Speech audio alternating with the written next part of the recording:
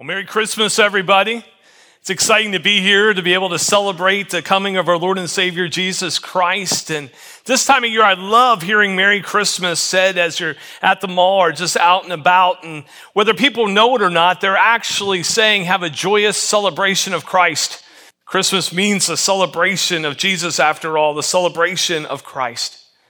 And yet I realize that in this Christmas season, there's a variety of feelings, even represented in the room here tonight.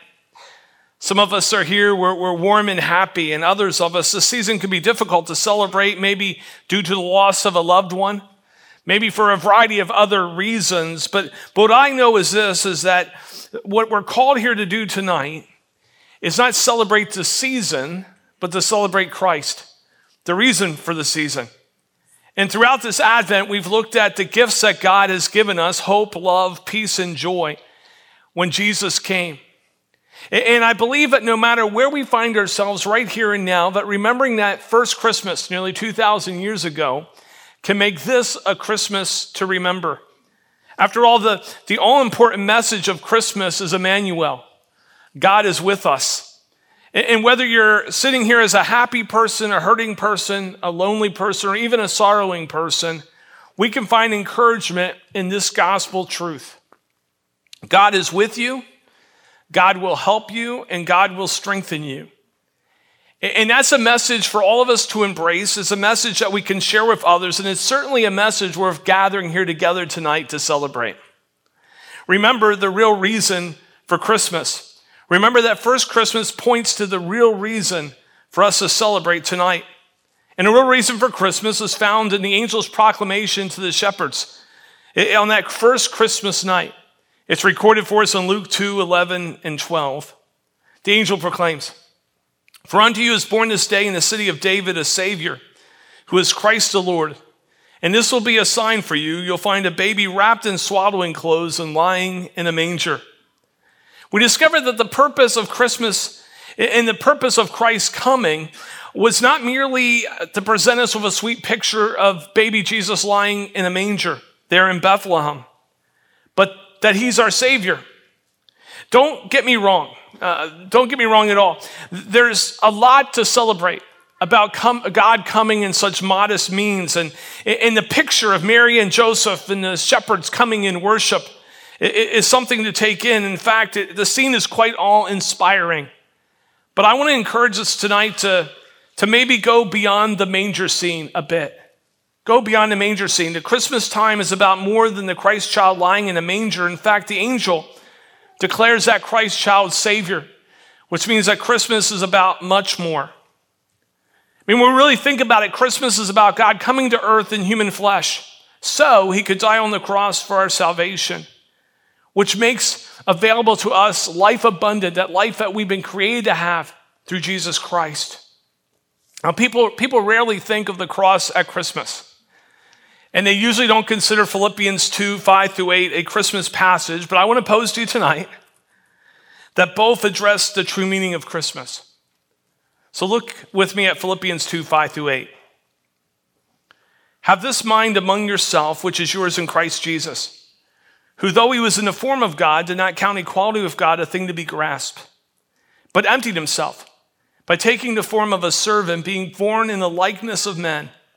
And being found in human form, he humbled himself by becoming obedient to the point of death, even death on a cross." Paul clearly connects the thoughts of the birth of Christ with the cross that awaited him. And as Paul writes about God coming as a man, he goes on to express the ultimate reason God chose to demonstrate this incredible love to us. Paul writes in verse 8, "And being found in human form, he humbled himself by becoming obedient to the point of death, even death on a cross." Paul's word choice there is quite interesting. The phrase being found in human form may be paraphrased like this. Catch this. "And looking as though he were merely human." It's another way of looking at it. Think about that. And looking as though he was merely human. What's Paul writing? He said Jesus definitely was a true human being, but he's much, much more. That in the very nature, he was God, the God-man. And there's something noteworthy about the Greek word that that we translate as form. In fact, I find this very interesting, that word form. It's the same word used in an account from ancient times to depict a king who exchanged his royal garments briefly for the clothing of a beggar. And when Paul wrote this, those who read it at first in the time of Paul would have understood that. He used that word form, and they would have thought of that story of that king who exchanged his royal garment briefly for the clothing of a beggar. Consider this. Consider how the Spirit of God inspired Paul to use that phrase, that specific word about Jesus' coming to earth. That when Jesus came, it was really a moment when Almighty God shed his glorious appearance and exchanged it for the clothing of human flesh. For the purpose of our salvation, God laid aside his radiant glory, took upon himself human flesh, and was manifested in the very likeness of a human being. That Jesus, our King, not only humbled himself and exchanged his royal garments with the clothing of a servant, human flesh, but out of profound love for us, was obedient to the point of death, even death on a cross. Jesus, God incarnate, was willing to stoop to any measure needed to offer us salvation. Jesus being born in a modest stable, lying in a manger, an animal's feeding trough, demonstrates the attitude of God, humbly lowering himself to become like a member of his creation for the salvation of each and every one of us. The Hebrew writer offers this explanation in picture of Christ, Hebrews 12:2.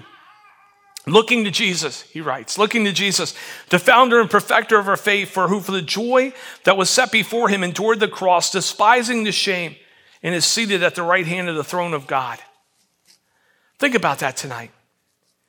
As God, Jesus came to earth as the God-man. He despised the shame of the cross, but lovingly and he humbly endured it, knowing it was the path leading to salvation, that all who place their faith in him as Savior and Lord will be in a right relationship with God, with the promise of eternity and abundant life. According to Philippians 2:8, Jesus humbled himself. He chose to go to any measure in order to offer us salvation and his eternal presence. I mean, Jesus, God, he places humanity upon his divinity and was born in a stable. He lived a human life. He died a criminal's death on a cross. He died for our sins. He was resurrected for our salvation. He returned to heaven, where he's preparing a place for those who follow him to spend eternity with him. He fills the believer with his very own Spirit, with his presence, providing hope, love, peace, and joy.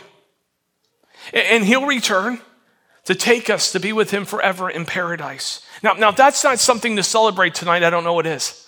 I mean, that's why we're here. That's why we've gathered here, to celebrate Christ. As we remember that first Christmas, think about it. Take a moment and think about it. Our Lord God, high and exalted, clothed in eternal glory, came to earth, born in a modest stable, and went to the cross for each of us. And all of this required love and humility, beyond our comprehension, beyond our ability. He did all this to glorify God the Father, and he did it because he loves us and to offer us salvation by meeting us wherever we are, emotionally, physically, spiritually, wherever we are, he meets us there. This is why we've gathered to celebrate Christ. As we've gathered to remember that first Christmas when the light of the world came, let this time of remembrance make this a Christmas to remember. As we reflect on the Christ child born in Bethlehem nearly 2,000 years ago, remember that he was willing to do whatever was required to offer us salvation right now. The late, great storyteller Paul Harvey. Does anyone remember Paul Harvey? Okay, that tells us what age we are, right? The late, great storyteller Paul Harvey told the story of a family on Christmas Eve. He says the family had a tradition where the mother and children would go to Christmas Eve service, but the father would stay at home. And so they would head off to Christmas Eve service, and when they came back, they would open up some of the presents. Now, you have to understand, the father wasn't an evil man. He just came to a point where he couldn't believe anymore what he considered children's stories of God coming as a baby, lying in a manger, and dying on the cross for his salvation. So as the family left church, the father sat by the fireplace and read a book. Suddenly, he heard a tapping on the window. It was a bird flying against the window. It just tapping up against the glass, trying to get out of the snow and try to get into the warmth of the home. And the man had compassion on the bird and went outside trying to bring him into the home. Can you picture it? As he approached the bird just flew more frantically into the window even harder. Pretty soon, the bird flew into the bushes below to try to keep away from this big man. Yet, the man continued to try to get to the bird. And the more he tried to get to the bird, the more the bird flew into the snow and into the bush and its thorns. And the man finally, after a few minutes, got frustrated. And in the midst of his frustration, he said, "You dumb bird. Can't you understand what I'm trying to do? I'm trying to help you." And as the man paused and thought, he thought to himself, if only I could make this bird understand.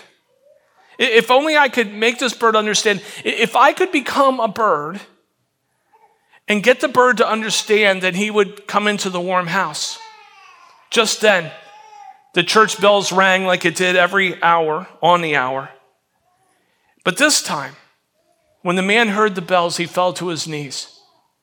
And he cried out, "Oh God, I didn't understand. Oh God, I didn't understand, but I do now." Think about it. God's Son came in human form so we might understand from where we have come, why we're separated from him, and how we could be restored to him. He was willing to come and die so we can have abundant life in him. That's what Christmas is really all about. It's about God who loves us so much that he came.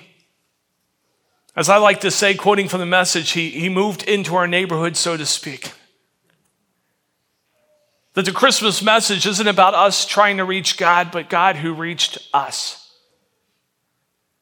Who was willing to stoop down to any measure so we could have a personal relationship with him. And you might be asking, like, what must I do to receive this gift of salvation in Christ? And like any gift, you got to reach out and receive it. Got to grasp it. Here and now, you can receive the greatest Christmas present of all time. Here and now, the gift of abundant life in Christ.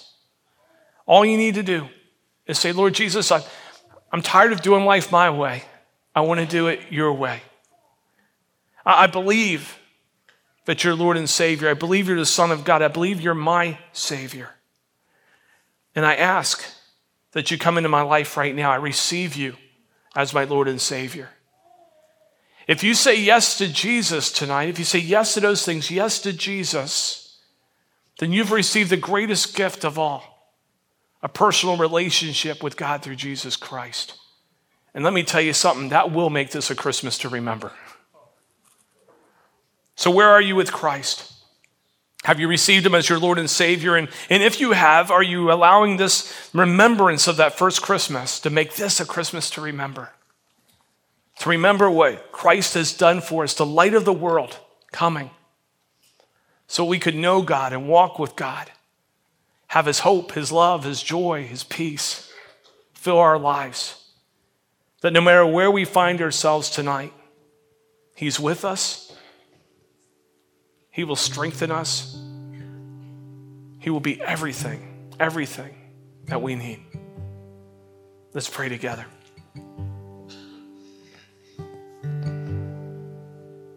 Lord Jesus, thank you for coming to earth. As I said, moving into our neighborhood, so to speak. Thank you for coming to offer us salvation. I pray, Lord God, that anyone tonight who's made that decision, who said yes to you, but they wouldn't keep that decision to themselves, that they'd let one of us know so that we could be able to give them some material to help them take their next step. You didn't create us to do life alone. You created us to do life with you and one another, and we thank you for that. Lord Jesus, when I consider the extent to which you are willing to go in order to offer us abundant life in you, it makes me want to celebrate you and declare my gratitude to you. I'm amazed at how much you love me, how much you love us. Without you, I would still be lost in my sin, but because of all you've done, I'm free. Blessed with hope in you, as well as filled with your love, your peace, and your joy. I'm thankful for all you've done for me and all you've done for each and every one of us. We celebrate you, Lord Jesus. Thank you for coming. And thank you so much for the promise that you're going to come again and take us home. May we have a Merry Christmas, a joyful celebration of you, I pray. Amen.